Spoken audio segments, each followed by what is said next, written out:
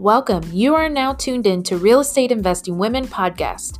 Laura and myself, Liz, are a mother-daughter team that has a combination of lifetime experience, as Laura has over 33 years of experience in the real estate investing business, but also with a modern vision and approach by myself, Liz, a newer investor of 5 years.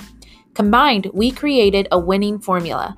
We are dedicated to empowering women as they start their real estate investing journey by offering a supportive community of like-minded women, up-to-date training and strategies, and showing you how to build a real estate investing business of your dreams around your lifestyle. We are going to share with you the real deal as it comes to real estate investing. So listen in, and today we will address a specific topic and answer your burning real estate investing questions. Be sure to email in your questions to be featured at questions@realestateinvestingwomen.com. Let's get started.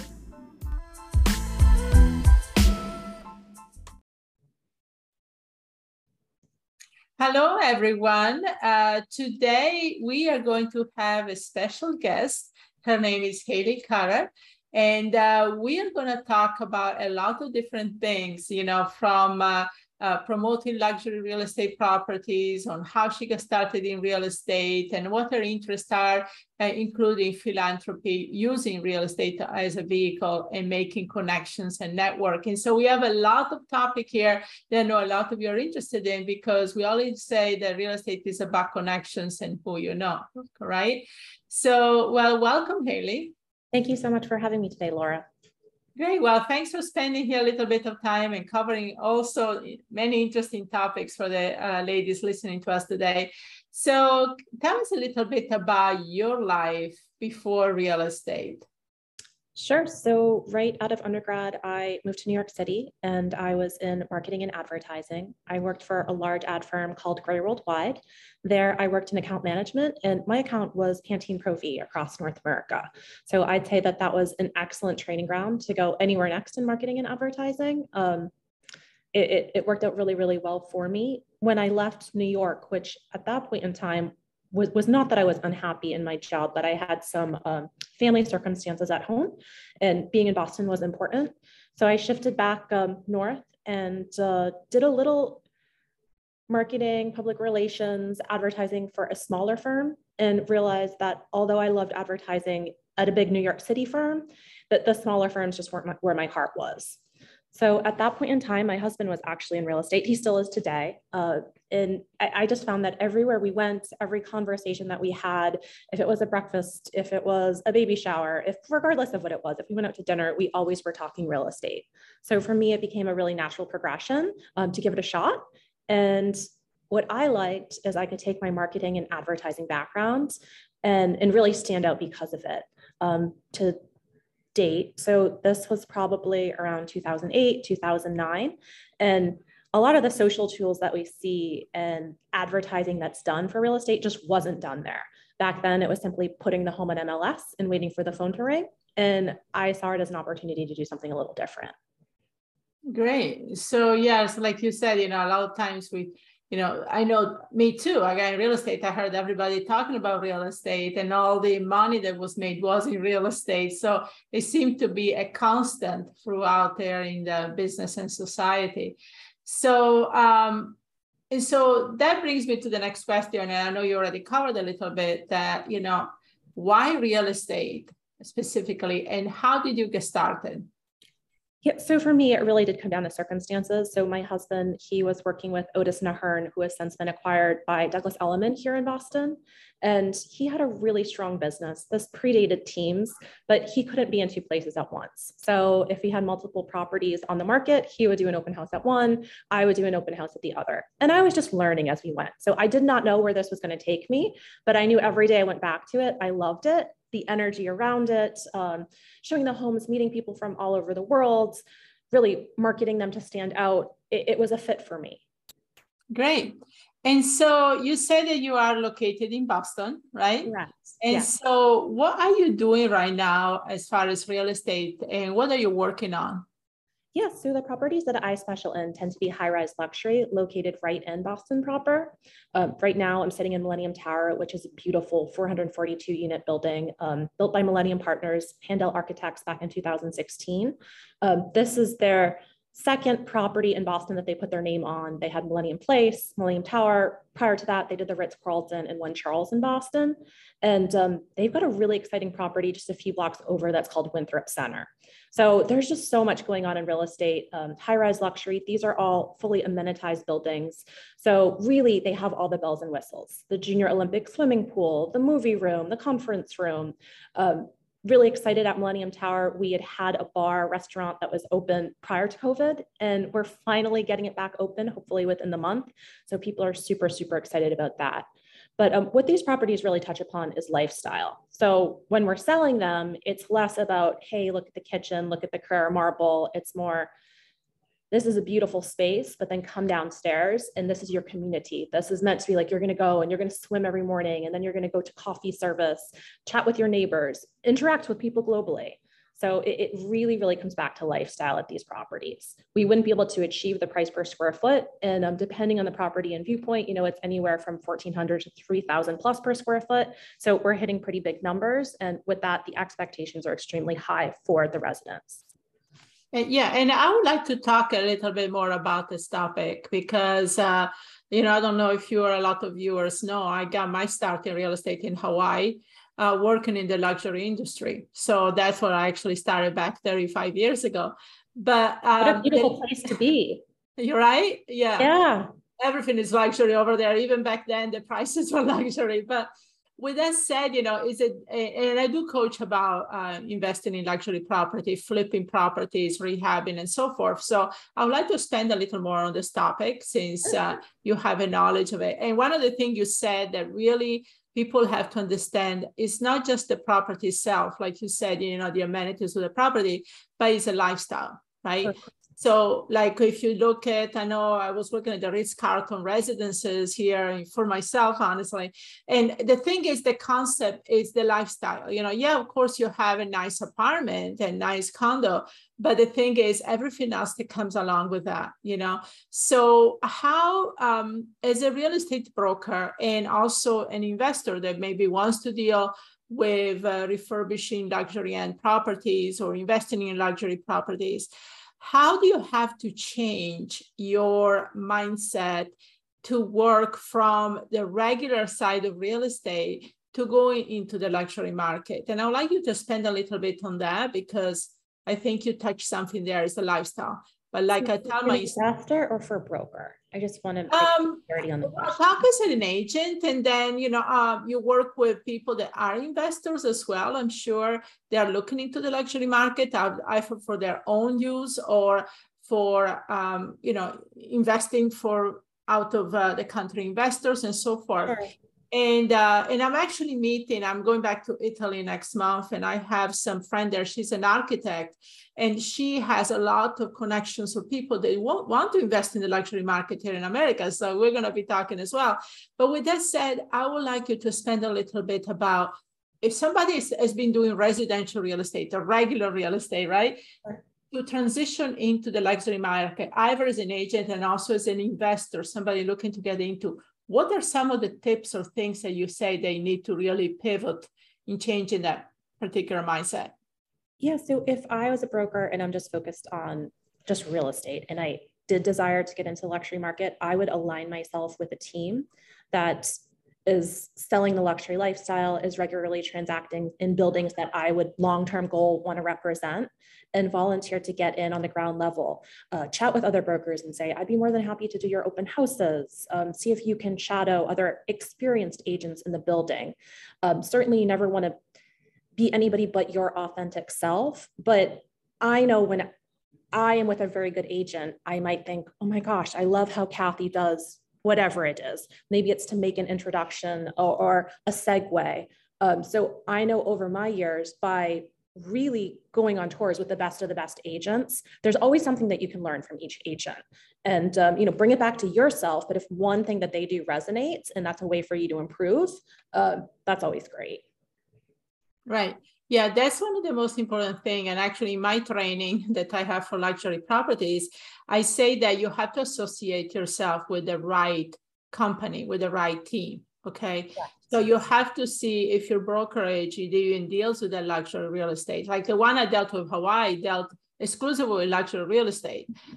So when you get into that, obviously you get into a different culture and you get a different buyer base that do expect certain type of property. So yeah, that's the first step. I would say definitely to associate yourself with the right company and the right team. Sure. Now, I know even for my team members, because I do manage a team of 12 agents, and for them, I am willing to let any of them come and work my open houses, but they have to be sure that they are experts in the property first. So that's shadowing me as many times as it takes. It's learning exactly the unit mix, who the architect was, when it was first developed. So I welcome them to come and help in this property, but it's not just, oh yeah, I'm gonna unlock the door. They have to invest the time to really learn. Right. And excel. Because if somebody is representing me and my team at a Millennium Tower, at a Ritz-Carlton, I want to be sure that they know that product as best as they possibly can. And of course, somebody could pepper you with questions and you may not know the answer to every question, but at least let's get the basics correct. And then if you don't know the answer, let them know. It's okay. I'm going to reach out to Haley. I'll get back to you with that information. And if you say you're going to get back to somebody, make sure you do, even if that's just with a follow-up. Hey, you know what? I've reached out. I haven't heard back, but I just want to let you know that I'm on it.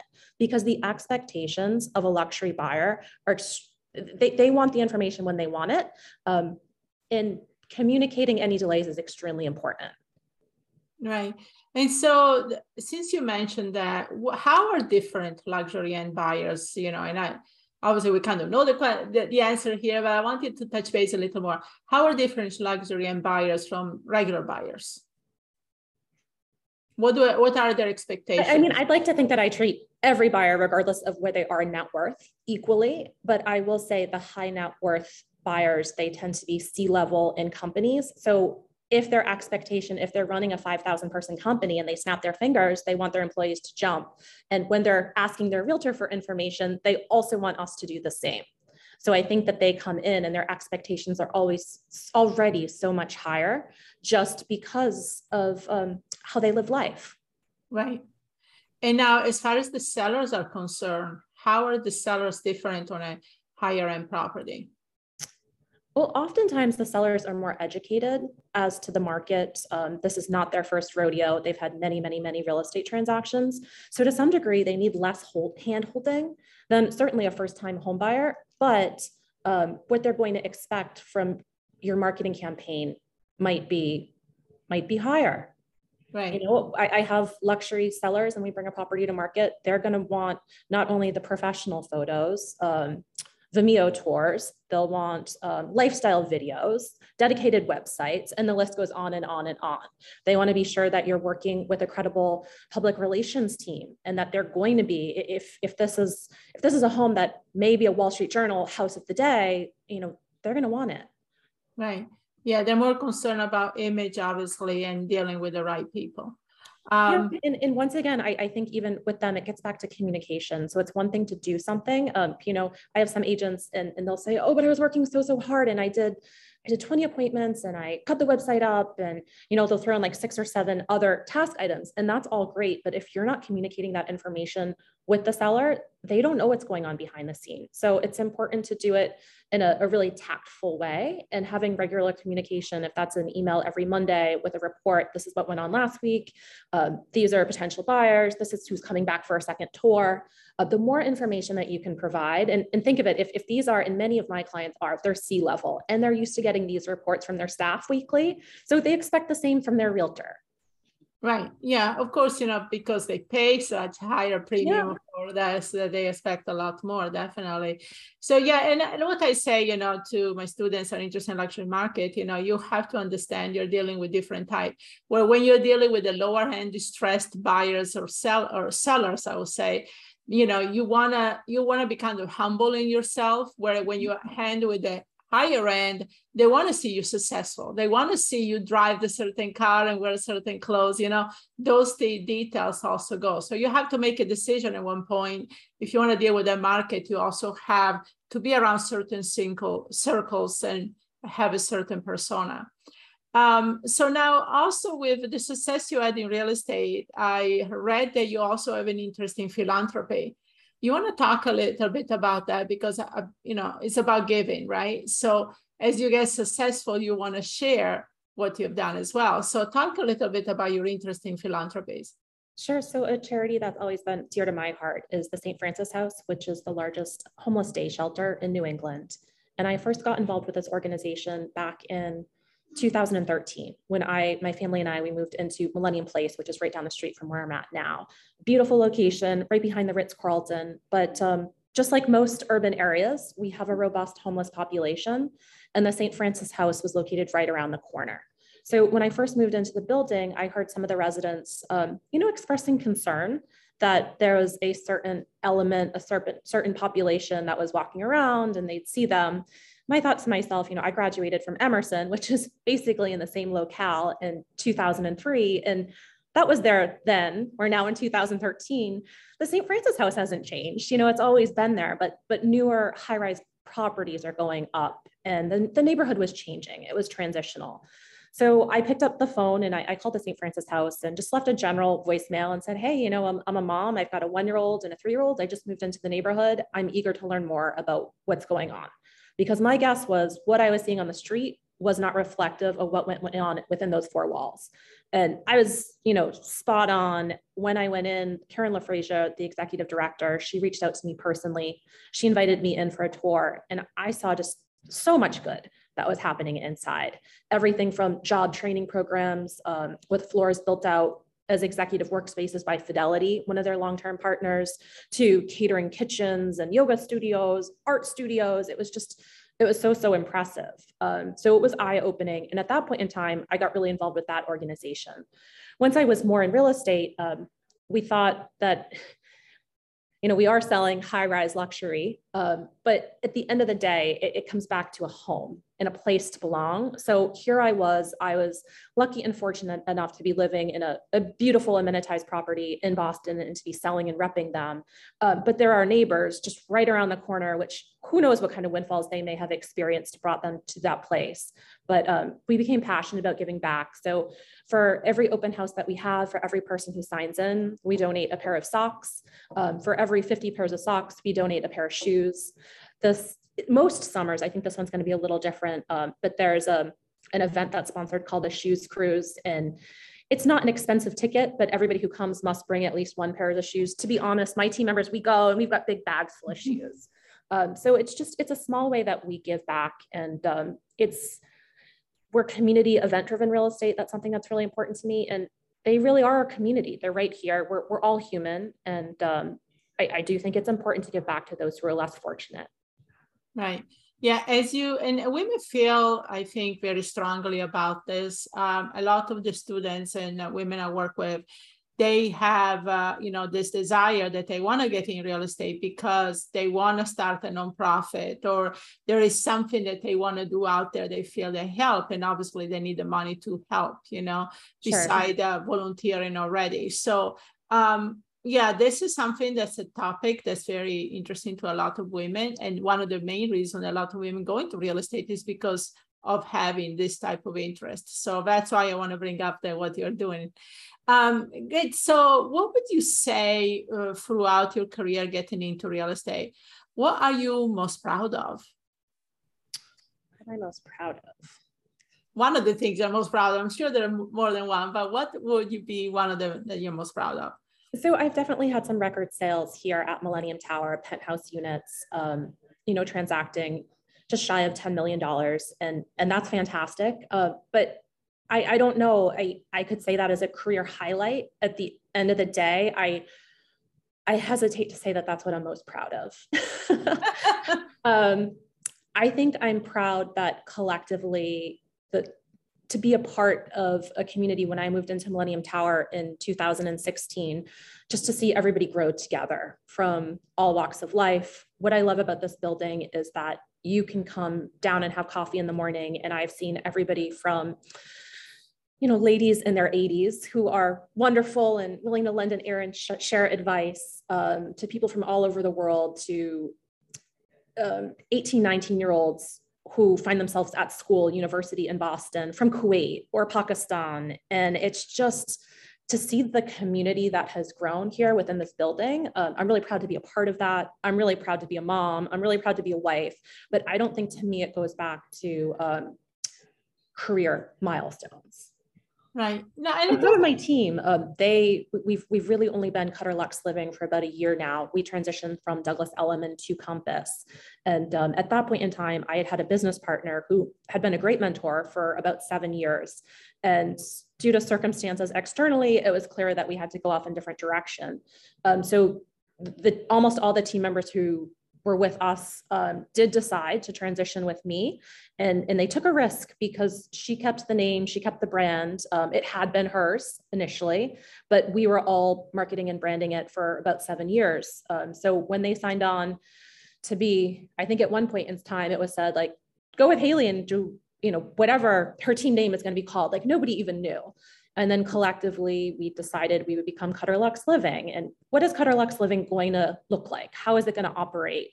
There were some instances that, people would say, well, why do we do things this way? And I would say, oh, well, that's how we always did them. But here is now an opportunity. And if somebody wants to try something else, let's try it. This company, this group, we are going to develop it together. So I'm really proud of what we've accomplished.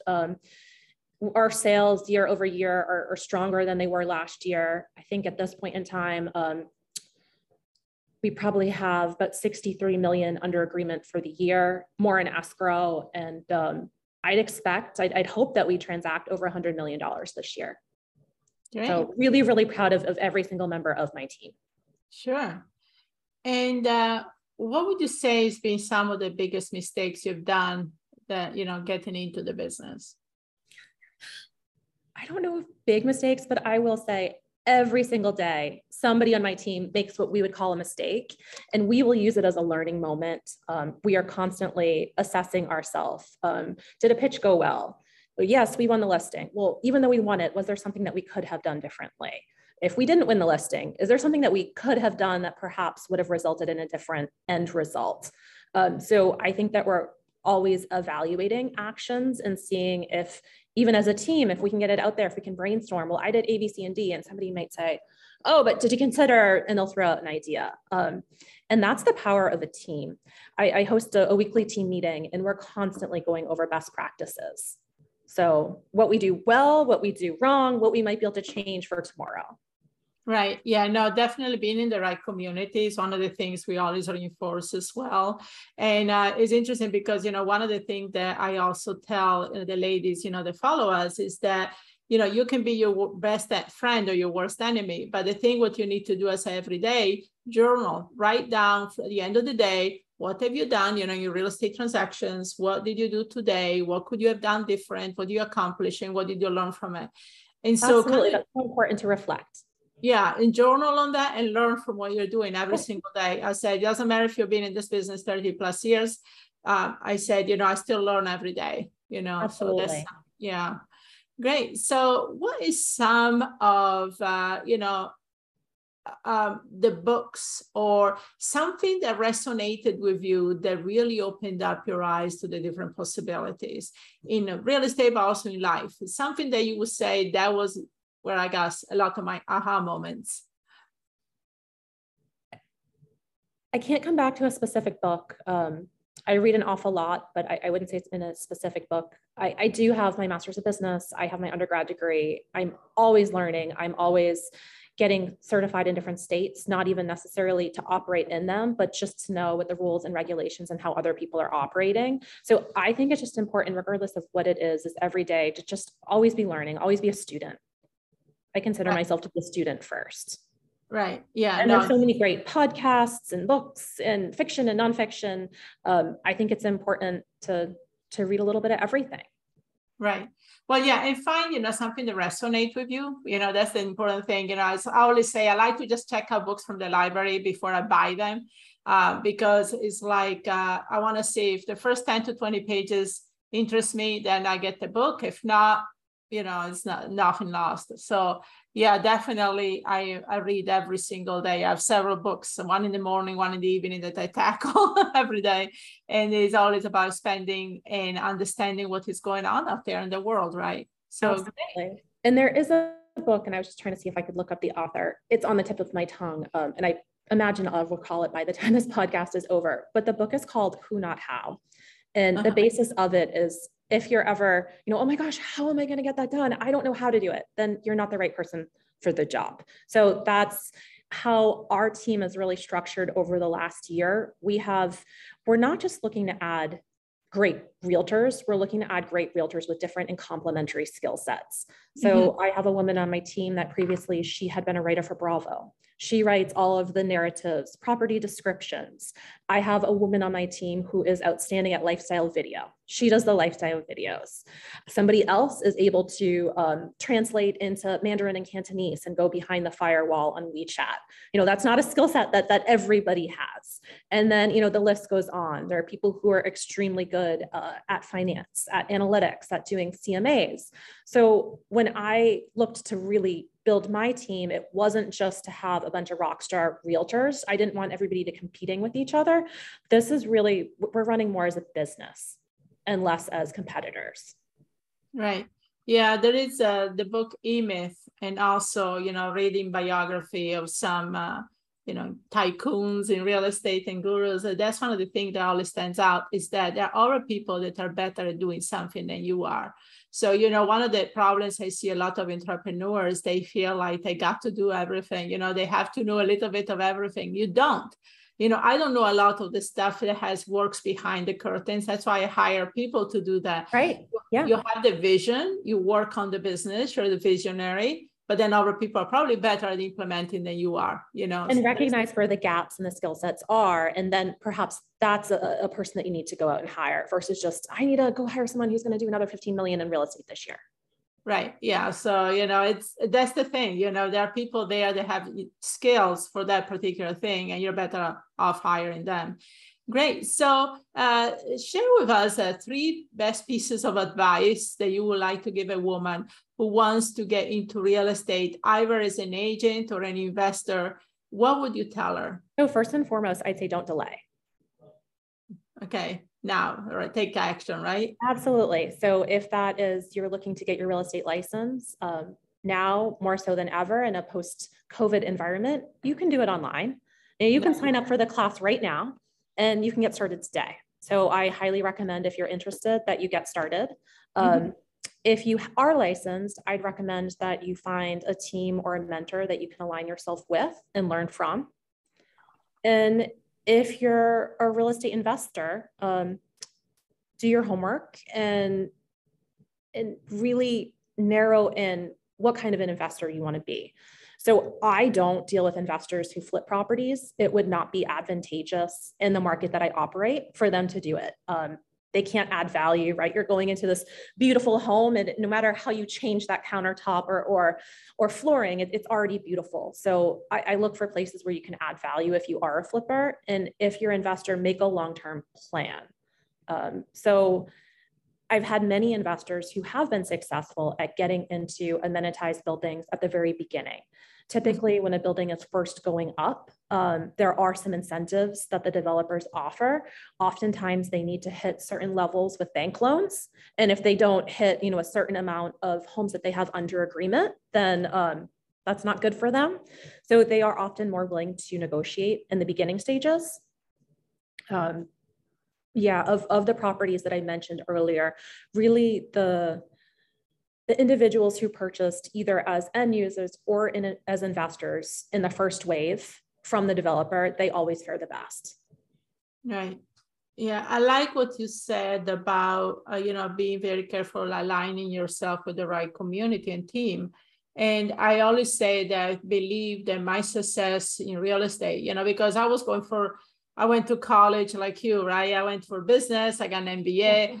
But one of my thing is I started with the right team in real estate back when I was in my early years of college. And I did college just for part-time, just to pay for college, honestly. I mean, real estate.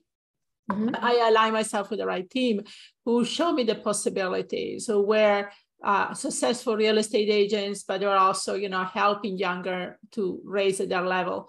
And they made a whole difference. They impacted my life. So to really start on the right foot as an agent. And then I transitioned to an investor a few years later, just because, again, these agents were also investors, most of them. And I saw the possibilities there.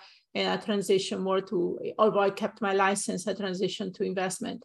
So aligning yourself with the right people, I think, is so crucial in this business from the first day, because it can make it or break it. If you align with the people that you have to watch your back all the time, or you think they're not really going for the same goals, then you can probably get tired and you say, oh, this business doesn't work, a bunch of crooks in there, and you don't want to do it anymore. And then you go back to square one. So I think from what you say, you know, I totally agree with that statement. I agree. We always say with our clients, it's not a transaction, it's a relationship, but I would take it a step forward and say, whatever team you're aligned with, whatever mentor you're aligned with, it should also not just be transactional. It should be a relationship. And a question that I recommend that women new to real estate ask, you know, does the team have a weekly meeting? Or if it's like you just going in under a single agent, will you sit down one-on-one? Will you get on the phone? Because making sure that you set aside time where it's dedicated to mentoring, to learning, to advancement, that's all important, maybe even more so than the day-to-day questions about, I'm going to show the house and, you know, like whatever that day-to-day step is on the real estate front, as far as showings, to me, in the long run, is less important than the long-term mentorship. Right. No, definitely. Okay, great. Wow, a lot of good golden nuggets here today on this interview. So how can people find out more about you, contact information, website, anything you want to share? Yes, sure. So my Instagram is haley.cutter. And then for a website, cutterlux.com. And yeah, I'm also always searchable on the Compass page. If you were to put in Haley Cutter in Compass, I imagine it would come right up. Okay, well, we're going to also put the information in writing when we post this podcast video. And what I also say too is I always have 5 minutes for a phone call, for an email. So if something that I said resonates, if you live in Iowa, if you live wherever it may be, and you want to pick up the phone and you say, I'm a new agent, I'm looking to get into real estate, I will always have 5 minutes. Great. Well, thanks a lot for spending this time and, you know, open up the eyes to different opportunities and talking about luxury, because it's one of the topics. It's hard to find people that are really dealing with it. So great. Thanks for sharing your knowledge. Yeah, thanks for chatting with me this morning. I really appreciate it. And look forward to connecting with you soon. Thank you so much. Take care.